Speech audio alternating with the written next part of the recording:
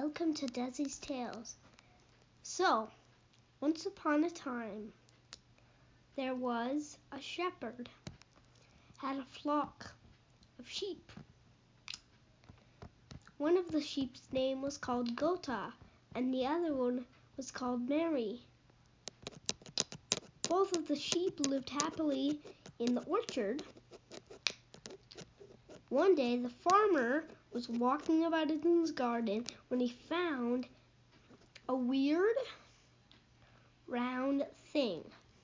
He picked it up. It was square and rolled up and tied with a little ribbon. He unrolled it. It looked like a map, a treasure map. It had an X, 3 large hills, a skull and crossbones at either side, and one treasure chest where the X is.